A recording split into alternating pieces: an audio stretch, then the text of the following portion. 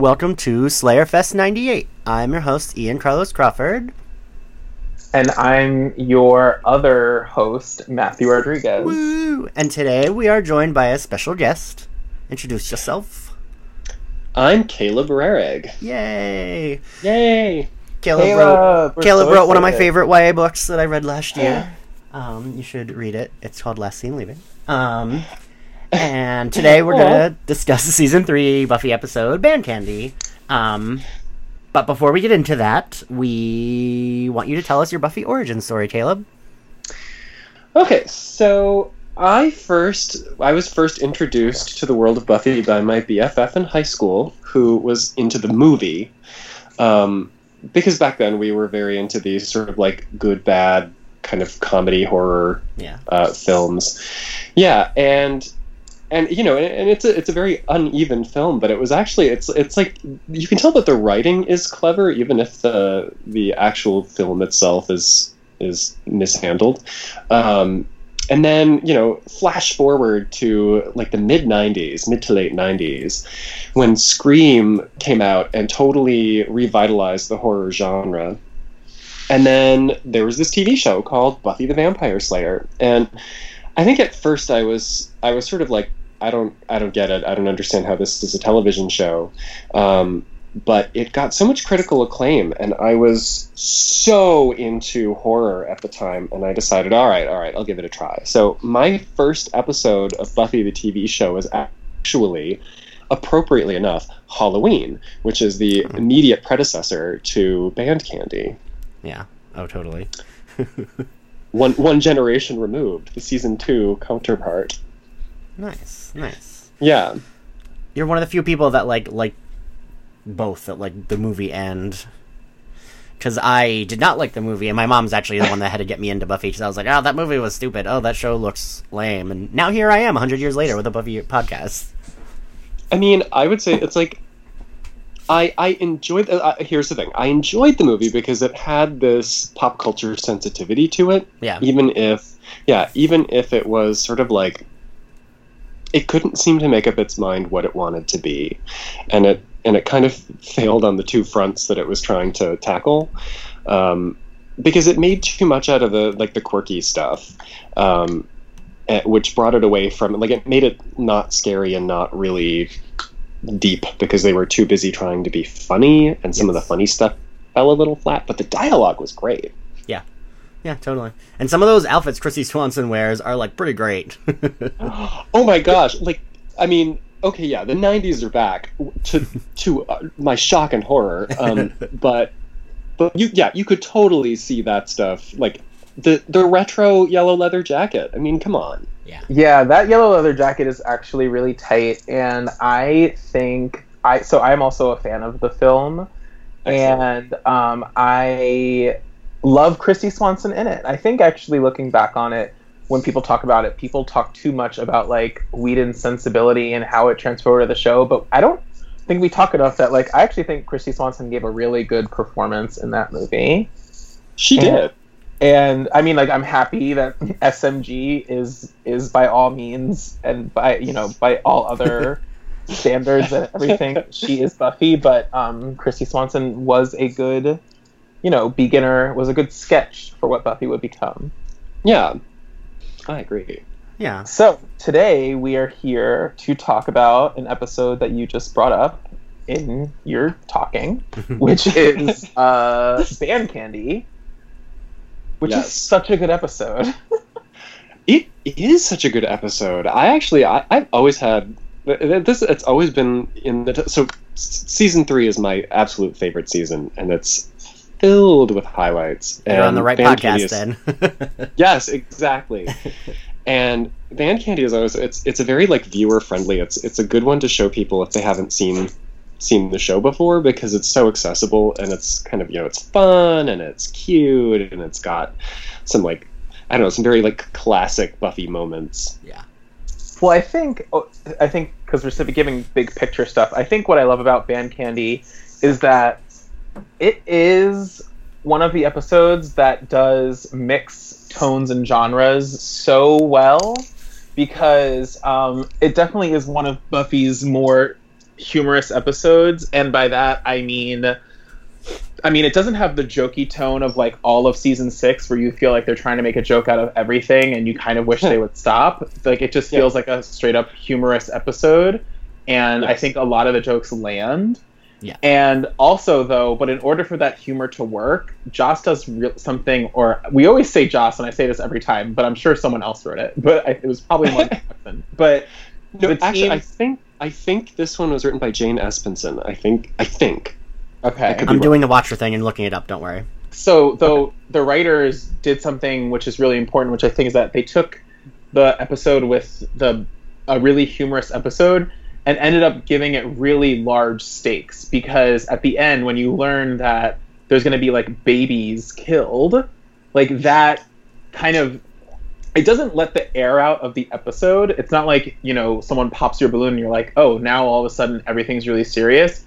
But it's such a contrast in tone that it elevates both parts of it. Like, it elevates the drama by bringing you from, like, oh, everyone is a kid, everyone's a teen again, isn't this goofy, to, like, oh, shit, like, remember the mayor is evil and now he wants to kill some kitties. Like, that is bad. That's the thing, is that so if I have one quibble about this episode, it's like, okay, so what are we looking at here? The mayor hires Mr. Trick to hire Ethan Rayne to curse some candy to give to Snyder, to give to the kids, to sell to the parents, turn them all into teenagers, and all so they can steal a handful of babies. Like, I feel like there's a much more efficient and cost-effective way of stealing 4 measly babies from the hospital. Wait. I want to re-say what you said, because I feel like it's not that complicated. Okay, wait. Mr. Trick, because we've talked about Mr. Trick on the podcast. Mr. Trick, even though he's very smart, he's basically like a high-level goon, and he was Kakistos' right-hand man, and then Kakistos dies, and he's like, who's the most powerful person in the town? So he goes to the mayor, and so he becomes the mayor's lackey, and so the mayor needs to make a sacrifice to a sewer snake demon, and so he kind of I wouldn't say he hires Mr. Trick. Mr. Trick's already his right-hand man, but Mr. Trick, and that's where it gets complicated. Like, why in God's green earth does he hire Ethan Rayne out of nowhere? That's the part that's like, right. So he hires Ethan Rayne, and Ethan Rayne's plan is to sell everyone candy that they have to then sell to turn all the adults into children so that no one is watching when he snatches babies to feed to Draconis. Which is also partly the plot of, like, Batman Returns. It's just such a Rube Goldbergian plot. I'm kind of like... I really, honestly, they didn't even steal that many babies. It was only, like, 4 babies. Right, they went to one hospital and got, like, however many. Yeah. And also, they had, like 3-4 vampires walked in and then strolled out with some babies. And also it feels like... Just because the adults, like, if we're talking about this, buy 4 babies online if you want them that bad. Like, it feels like this is such a roundabout way, and like that doesn't necessarily mean the adults wouldn't be upset at a baby being like, if those nurses were paying attention, even if they were teens, they'd still be like, oh no, don't steal the babies. Right. So there's 2 things here. So I guess we're just gonna look at the plot holes in this episode first. That's just for our listeners. Our lovely listeners, right now you're just getting all the plot holes. So this reminds me kind of like every summer when a superhero movie comes out and they're kind of like, wait a minute, what was Ultron's plan? Really? That sounds really convoluted. But you think about it, it's like in James Bond, how ultimately the bad guy always wants something that is frankly kind of simple, but they always have this incredibly elaborate plot in order to get it. Right, like, okay, so I just want to go... So, okay, the whole plan hinges on the fact that they think that somehow by selling high school candy, that every adult in Sunnydale will eat a bar. Exactly. Like, every single adult in this town is going to eat a bar of candy and then will not care about children. If you are, like, an evil crime lord who is also the mayor of a town, why can't you just, like, round up some vamps and just have them go into a hospital at night and just slaughter the nurses and take the babies? Exactly. Yeah. Or poison the city's water supply with cursed water molecules or something. I mean, like, I just, however, I I am quibbling because I do actually really like this episode. Me too, yes. I feel like the babies and the snake monster in the toilet were kind of it was a means to an end. It was added in order to justify the kind of like Freaky Friday premise, which, see, I feel like if there's a running theme in season 3, it is adults can't be trusted. Yeah. And this is it, like they establish it right out of the gate in Anne, where the bad guy is like sweet, benevolent, churchy Ken, who actually turns out to be this vile creep who is preying on vulnerable teenagers. And it carries all the way through to the fact that the big bad is the ultimate adult authority in Sunnydale, the mayor. And there are a few episodes that kind of reinforce this theme throughout, and Band Candy is actually one of them, in my opinion, because it is this whole episode wherein all the adults in Sunnydale become immediately unreliable, and Buffy is forced to kind of assume a leadership role. Well, oh, sorry, go ahead. Well, I was going to say, what's so interesting about what you just said is that I wouldn't have actually phrased the theme that way, and I love that you did, because it's making me think so many brilliant things. Oh, it's making me think so things because of what you said is brilliant. And I think that what I'm thinking is, like, Buffy's senior year in high school, in so many ways, this year of the show is about the transition from, like teendom or, high schoolness to adulthood. And so when you're saying, like, adults can't be trusted, it's really like Buffy comes up against so many authority figures, and they really all fail her in a way this season. Yes. Like, the Watchers Council ends up failing her, and, like, she's Think about Band Candy and Revelations as kind of like a twinned pair of episodes that have an echo later on in the same season with Gingerbread and Helpless. Because Band Candy is sort of like the fun, frothy episode about adults all kind of succumbing to a mass delusion and abdicating their moral authority. And then in Gingerbread, that comes back in a much darker way, where I call Gingerbread the Fox News episode, because it's about a hideous monster that brainwashes seemingly reasonable adults by preying on their fears and emotions, causing them to seek out imaginary enemies in their midst and destroy them. What's interesting is they also mirror each other. So Band Candy is an episode that is humorous throughout and then ends very seriously. And Gingerbread is an episode that is extremely dire throughout. Like, we see things getting worse and worse and worse. And it kind of ends on a joke. Like, it ends with, like, the monster revealing itself and Buffy staking it through the neck. And so it's this really, like, kind of dry, haughty humor at the end. So they actually mirror each other in really interesting ways, too. Exactly. And so, in Band Candy, where she, Joyce and Giles sort of become these, I love what they do. Like, I love the way that how they end up being these kind of, like, Joyce is this sort of, like, sweet but kind of whiny teenager, and Giles, of course, is back to being Ripper, but a much less intimidating Ripper than I think you might have expected if you'd watched, Dark Age from season 2. Yeah. But then you cut forward in time to Gingerbread, and suddenly Joyce is the bad guy. Joyce is the villain that Buffy has to survive in order to vanquish the demon. And then in Revelations, you're introduced to Gwendolyn Price, who is from Gwendolyn Post. Gwendolyn Post. Sorry. Pushes up glasses. No, please correct me. But she's from the Watchers Council, which up to that point the viewer has never had any reason to question at all. They are, Giles is a Watcher, and the Watchers Council is this, force guided by mystical destiny. And it's your first introduction to the fact that Watchers are just as corruptible as anybody else. And then you cut forward to Helpless, where Giles becomes the bad guy that Buffy has to survive. And it's a complete, like, these two episodes, Gingerbread and Helpless, are where Buffy sort of, her mother and father figure respectively, she kind of has this big break with her faith in them, which is a huge part of growing up. And the groundwork is laid here in Band Candy. Yeah. Well, we're talking so much about authority figures. One of the things that Ian and I were talking about before the episode started was how this episode starts out, about SATs and slaying and all these things, and the ways in which Giles and Joyce are pulling Buffy in two ways. And so much of the beginning part of the season has to do with Buffy's annoyance with her mother, that her mother is constantly questioning her because of what happened over the summer, and her I have the same annoyance with her mother for doing that, by the way. Well, yeah.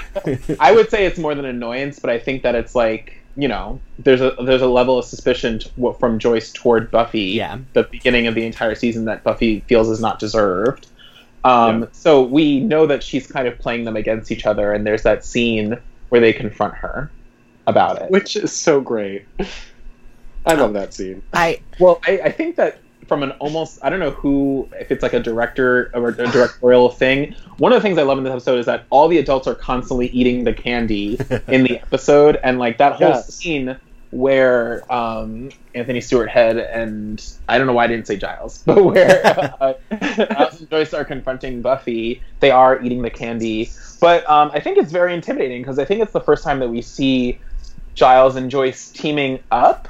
Yeah. And because before Joyce switches allegiances a lot. I don't know. So she was mad at Giles, but they are kind of teaming up, and it does seem like a 2-on-1 kind of thing. So do you guys think that the lie Buffy tells them about being at the Bronze, it feels so weird that it's so obvious that she's lying?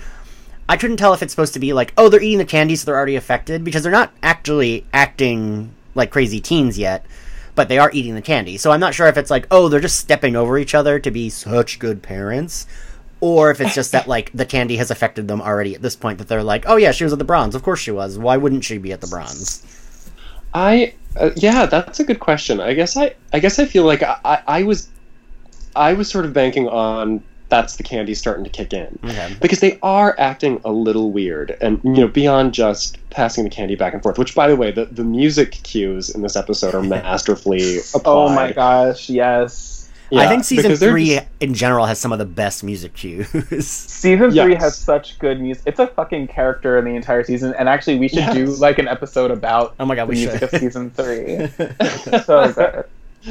But yeah, and so I kind of feel like Joyce she supplies Buffy with an easy out for, you know, were you at the Bronze? And so she jumps on it. But it does seem like she doesn't really commit to it. She just sort of is like, oh, I was doing Bronze things. And it did seem like a little weak, but it also did seem like they were not as pissed off with Buffy as my parents would have been if they had found out that I'd been lying to the both of them. So I do think there was a little bit of like magical candy action working. So let's go a little deeper now. I'm actually not going to finish that sentence. Let's go a little bit deeper into Joyce and Giles and how they function this episode, because not only do they team up, we then actually kind of get a lot of the action happening simultaneously of the episode is a journey of Joyce and Giles, if you will. Yeah, that's fair. And just as much as we see Ripper coming out, we also get a sense of like Buffy's mom as a teenager, and I'm wondering what you think of her. Like, I think actually the character, just to be honest about how I actually feel like Joyce's characterization as a teenager is not consistent. There's times where she seems like she's like the mean girl, the mean popular girl, and then there's times where she seems like a wannabe. Like, you know who she made me think of is Harmony, because I was just about to say she would have been friends with Cordelia, but not Cordelia. But not Cordelia, no, because she would have been the girl who would want to hang out with Cordelia and sort of bask in Cordy's golden glow, but would not have had the kind of, well, to use a word, charisma, to pull off being a Cordy herself. Because she's definitely trying to ingratiate herself with Ripper. She keeps trying to, she voices an opinion and he tells her she's wrong, and she immediately acknowledges that he is correct, which is what you do when you're coming from a weaker power position and you want to ingratiate yourself. So she's the sheep that Cordy ranted about in Bewitched, Bothered, and Bewildered, about, how you're trying to, you want to do everything that everybody else is doing just so you can say you did it first. Well, and what's really interesting about that is that, like, there's one thing that Joyce does in this episode that kind of, to me, shows that she wasn't the cool girl, and it's when she's talking to Ripper, and she's obviously, like, into him, but there is definitely a power dynamic that they're not on the same cool level. Yeah. And her suggestion is that she knows how to get free pay-per-view. And honestly, God, I forgot about that. That is such, to me, an amazing kind of line, because it's like, I'm bad, I know how to get free pay-per-view, but it's a kind of bad that includes, like, staying in the house. And that's a kind of thing that, like, Cordelia would never be like, oh, I know how to get free pay-per-view. Like, she'd be like, no, like, let's go out, have sex in a car, like, let's be cool, and, like, whatever. But, like, so I always thought that's really telling of the kind of bad that Joyce is. It's like, oh, yeah. We can get, like, snowy porn on TV and make out, and Ripper's like, oh no, I'm in actually a sex cult, and we're gonna go raise some demons. Like, I feel like, honestly, like, watching Joyce, like, a stupid note that I wrote was like, I feel like Joyce with Giles is me with, like, any guy I've had a crush on the last few months, just being like, ooh, he's so cool, and, like, trying to keep up. Like, I feel like that's me when I have a crush. Like, I'm just like, ooh, what can I do to impress? And then, so I'm Joyce, but I mean, like, she got banged on the hood of a police car, so it's not too terrible, right? I mean, oh my god, twice. Later in your shot. They sealed the deal. And good for them. Yeah, right? But they've both been single for too long, so... I feel like Joyce and Giles deserve that really good fuck on the hood of a police car. They did, even if they sort of can't look each other in the eye afterward. But it's really important that I ask you that. Do you agree? Do you think that Giles is a daddy? Like, is Giles dad? I think as Ripper he is, but. Okay. Otherwise, he's kind of more like Grandpa. You know what I mean? Like, he's just a little. He's such a Werther's original cup of Earl Grey kind of a dude. So that's interesting, because we've had a lot of talks about Giles on this show, and there's a definite. So, would you sleep with Giles, not Ripper? Would you sleep with Giles, the librarian? Oh man, I feel like that's an inappropriate question.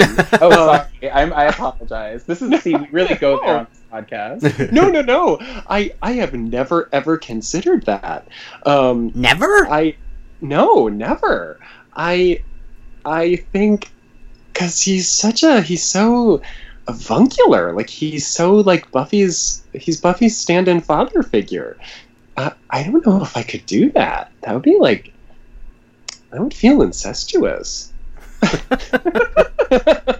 But he's Buffy's father, not our father. I mean, fair enough. Like, unless you think you're Dawn. I think here's the thing. Like, let's be real. As well we know, Giles is into, like, opera music and rose petals, and if that's your thing, then great. But I have a feeling that it would be a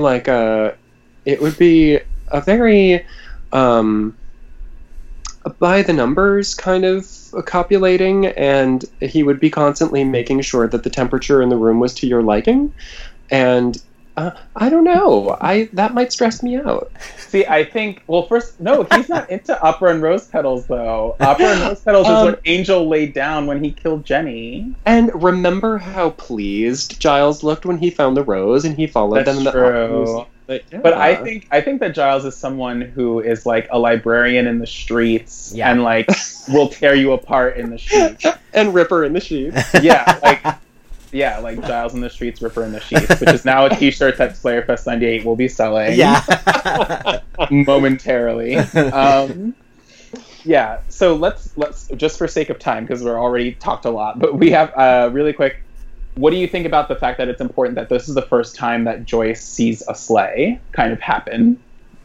Oh, yeah. It's so funny. This show buries some of these really big moments in episodes, like in was it was it Dark? Whichever one was it? Where Cordelia witnesses her first slaying? Oh, right. In season 2. Yeah, and it's one of those kind of you don't even realize that it's such a big moment because it happens in the middle of a whole bunch of other stuff. I think it's significant, in part because since Joyce and Giles, bang on the hood of a police car and then, as a result, pretend not to remember anything that happened. It's a significant moment that then Joyce is sort of forced to pretend that she's sublimated, and so it never really, it doesn't become a thing between Joyce and Buffy, which you'd think it kind of would. Well, I mean, technically, so it's her first time seeing it since being aware of what a Slayer is. Just that one vampire in Becoming is, killed in front of her. But, fair enough. It's I don't know, I feel like, I don't know, Joyce spends so much time tripping over herself in these, especially the first half of this season. Joyce is really working my nerve in this episode. Until she's, full-on teenager, then I'm buying it. Because I'm I feel like I relate to this. You mean you feel like you relate to being a flirty girl who gets banged on the hood of a police car by a cooler guy? God, I wish, but I'm the flirty girl that wants to have that happen. Who doesn't? And when she has, I don't know, I just think Joyce, I'm not even quite sure where she's going with this, because I can't tell if because she still seems mad. When they have the discussion, I didn't remember this until I rewatched this time. I think this is something I didn't pay attention to. She doesn't let Buffy learn how to drive. She specifically says that, and that's insane. Well, she says she doesn't want her going off again. Yeah. And she, she could get a bus ticket, so she doesn't want to, give her the knowledge to know how to drive herself and go away. But, that's kind of crazy to say she can't drive, right? Right. Well, yeah, it's kind of girl, don't you want to, send Buffy to the market to get milk if you're tired? Why don't you let your daughter drive? My mom was hey, there's another driver now, you can go on errands. Finally, I can stop taking you places. Although I did want to say, though, that moment where Buffy gets to... Joyce gives her the keys and she gets to drive. It's another one of my favorite moments in this episode because it's such a cute, one of the rare situations where Buffy has no idea what the hell she's doing, and she gets to actually be a kid. She gets to be this kind of teenager who's a little in over her head. Yes. Which so often she is, and throughout this episode, she's got to be the one in charge.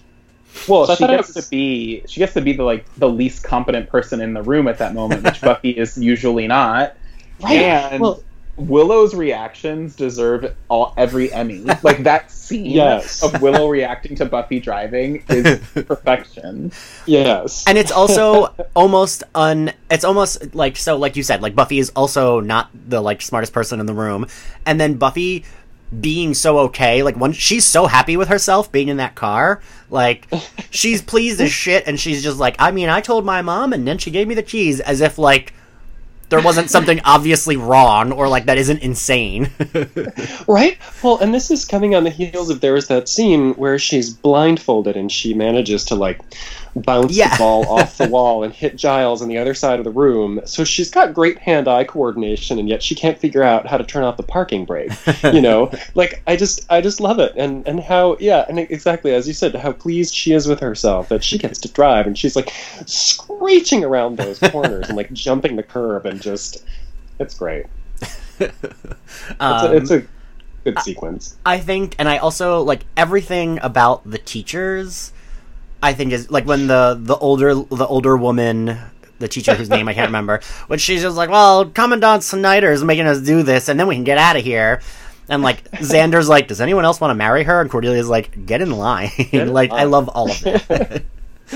Yes, no, that's Snyder's my other kind of standout player from this episode, because he really he just lives that role and does it so well, and it's such a great glimpse into Snyder's history and who he was. You could have predicted it, but he, this sort of nerdy kind of hanger-on bullied teenager who now he has power and he's going to use it. What I always think about in this episode is how good the casting is on Buffy, because they had to have known, like, they couldn't have hired someone who was like a character actor who could only do like mean principal. Yeah. They knew they had to hire someone who would eventually have to be used in this way. Like, who would have to play just like this. He's almost like, I would call him like a Eugene from Grease type person. Like, just like this like hopeless nerd who no one wants to talk to, and thinks that because he's hanging out with Buffy and Oz, who he tortures during the day, like, he thinks he's cool. And, like, it's just, his performance also deserves an Emmy, outstanding guest actor in a drama series. But, like, it's so good. He's really amazing. And I think that, you talk about trusting authority, like, what does it mean? I think it's really meaningful for Buffy to see Principal Snyder work in that way, because it was only a few episodes ago that he was trying to keep her out of school. Yes. And to see that he's secretly pining to get in the car with her and be a part of the gang is a really important character development piece. But it's also like Buffy is seeing that everything that she kind of felt about Snyder and their relationship is true. Like, he is rejecting her because in high school she would have rejected him. Yes. Yeah. Yeah, definitely.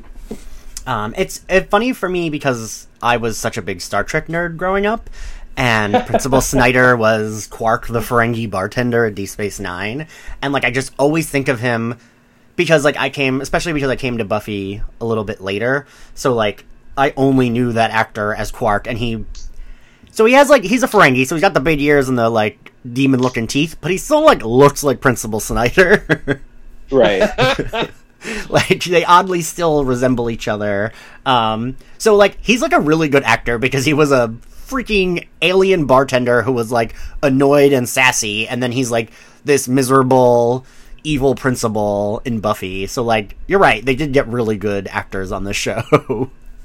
They did. Well, they were so...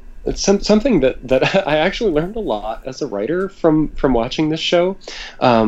Because, it's, if you think about other shows that were sort of contemporary with Buffy, at Dawson's Creek, for example, which is a show that I really wanted to like and I couldn't.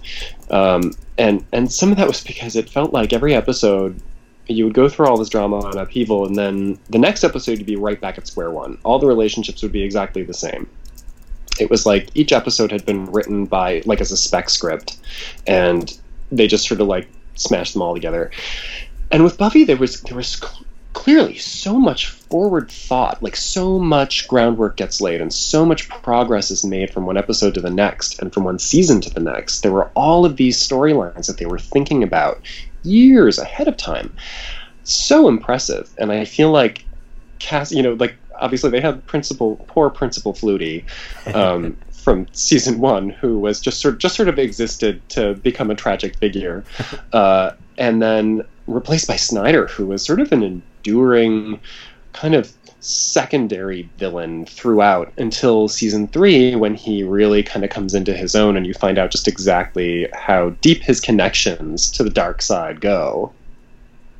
Yeah. So I feel like they definitely had to cast an actor that they were going to be able to work with, in a broad range of possible episodes.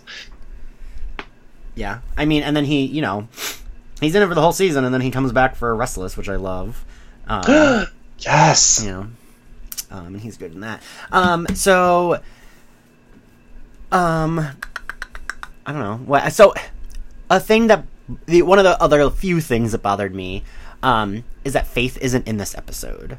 Right? And it feels weird because we were just introduced to her like 3 episodes ago, and then they don't do anything with her. Like, she's in Beauty and the Beast and Homecoming, but they don't really do much with her. And then she's just not in this episode at all, which feels weird. Like, I couldn't tell if it was on purpose or maybe they didn't know what to do with her yet, because I always did read that Joss ended up keeping her around longer than he originally intended to. Oh, really? I didn't know that. Can I give my boring answer that I usually give for questions like this? Yeah, of course. I think that they didn't keep Faith because she's not a main player and they didn't have to pay her if she wasn't in this episode. You know what? That is actually not a bad read on that. But Yeah. I feel like so much of this episode, so much of the point, I think the point of this episode is sort of doing this kind of like subverting the parent-child relationship between Buffy and Joyce and Buffy and Giles. And the focus is so much on their relationship, and then there are kind of like these running subplots, Willow and Xander, and then their relationship. So I think that so much of the focus had to be very specifically on Buffy, Joyce, and Giles, and then with the reintroduction of Ethan Rayne, it's more history for this very specific group of characters that excludes Faith. So I feel like, where would they have put Faith in this episode? They would have had to create some sort of side channel to put her in there and to give her something to react against in this episode, and maybe it just wasn't something they figured they could do cleanly. I also think that in this world, as we've talked about many times, Buffy is a world... I mean, this is 98, so they wouldn't have had cell phones at that point. If it were now, Buffy could have been like, yo, demon in the sewer, meet me at here, and then pin drop. Trying to say drop a pin in the sewer. Drop a pin and be like, yo, meet me here. But there wasn't that, so never is there really, I think, the urge to pick up the phone and call Capital's the other Slayer, I guess. Yeah. Yeah, that's a very good point. It's so funny. It's so funny to think how technology has changed episodes like this, or the TV shows, and how very different slang would be in the age of digital technology. Yeah. Or ubiquitous digital technology, I should say. Camera phones and all that jazz. Yeah, because if Buffy saw a demon, she would have been able to be like, I just lifted up my phone and did a thing, as if any of you can see me. She would be able to just be like, oh, I got a picture of the demon. I don't know what it is, but here's a picture. Yeah, but no, and she'd do a reverse image search, and she'd find it on, demonology.web or whatever. And then she'd find out the demon was Parks Denton the whole time. Exactly. Oh my god, Right? stop. So I think one of the interesting things about this episode, too, is that, first of all, I don't think the CGI on Draconis is that bad. Is that his name? What's his name? Lurkonis. Draconis is the name of a character in the Dungeons and Dragons episode of Community. That's why I keep saying Draconis. Lurkonis is not that bad of a CGI for 1998 WB CGI, let's be honest. That's fair. All right. True. No, But I think the villain kind of keeps shifting in this episode, which is interesting because you actually don't get a huge fight with Ethan Rayne the way that you keep thinking there's going to be eventually a huge fight with Ethan Rayne. Right, that's true. We never actually get the hand-to-hand combat where Buffy gets to kick his ass. Right. And then she almost fights Mr. Trick, and Right. she doesn't again. Again, I would say again, yeah. Yeah. She almost fights him, and then she blazes Laconis to a fiery death. So also just that, it's really interesting how many villains they're kind of able to fit into this episode on top of everything else that's already happening. And the mayor on top of all of those. Right, while keeping the mayor's plot going. But Right. also, Well- I mean, you're right, but I don't think it ever feels too crowded, though. No, Spider-Man but 3. I feel like, yeah, exactly. I feel like I don't feel like the field is too crowded, but I feel like this is, it harkens back to something that I said earlier about how the whole thing with Lurkonis and these 4 measly babies that could have been stolen from anywhere, let's be honest. I feel like all of that, it's a MacGuffin that was sort of just created in order to justify the rest of the plot. I feel like they came up with this idea, let's have everybody be kids again. Yeah. And then how do we justify that? How do we, what do we come up with to What's make the that plot work? for that? Yeah. What's the plot for that? But really, it was all just sort of this, this hocus pocus to give you a glimpse, your first real kind of glimpse at the mayor. How he has that shady cabinet filled with arcane objects. Yeah. And it really, all of that just exists to show you that the mayor is up to something shady. He's he's this kind of like funny, friendly, quirky, offbeat dude who is also like very linked to the dark side. And it's I feel like all of that, it's like blah blah blah blah blah, and here is this dude who is going to come back later and be a massively evil presence in the show.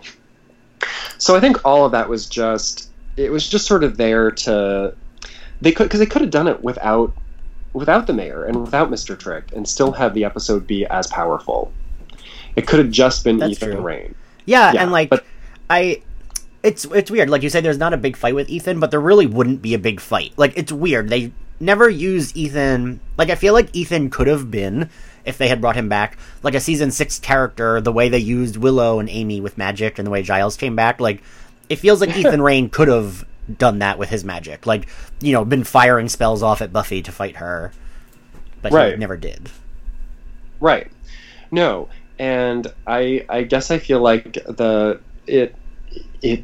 there were a few things that they were like a few objectives that they were really trying to get at with this episode, and I do feel like it does feel a little bit tacked on that you have these scenes with the mayor and Mr. Trick who didn't really need to be there, and they kind of exist in order to further, you know, or to create kind of like a tent pole for this ongoing developing storyline about who Buffy's real enemies are this season. Yeah. I do think, so I didn't talk about this, but I think Giles is hot, especially watching it now, but like, Band Candy Giles, like, I'm such a cliche because of course Band Candy Giles does it for me. I mean, right, Matthew? Yes, of course. Like, just like, oh, I used to go to Warped Tour all the time, so of course Band Candy Giles does it for Ian.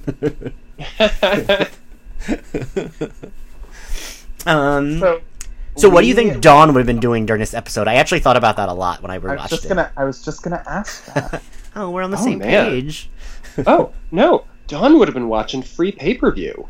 Right? Like, I feel like Dawn would have been having a ball. Absolutely. Oh, you know what? That's so interesting, saying that she would have been doing that, because Dawn probably is more of a carbon copy of her mother than Buffy is. Yeah. Absolutely. Mm-hmm. And I feel like at the age that she would have been in this episode, she would have been pleased as punch to have her kind of like her mom suddenly be this fun teenager who doesn't want all this responsibility anyway. And Joyce would have just said, I'm going out with Ripper, and so here, I'm going to put pay-per-view on for you, and you can eat all the junk food you want. Mommy's going out to get plowed on a police car. Here's a TV. Here's like a microwave pizza. Here's some pizza bagels and some pay-per-view. Can you make a T-shirt that just says "Mommy's going out to get plowed on a police car"? That's also part of the Slayerfest '98 line.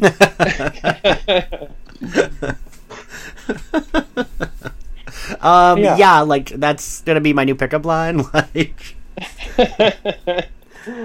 I'm okay with that. Me going into Philly every weekend. Smart parenting choice. Yeah.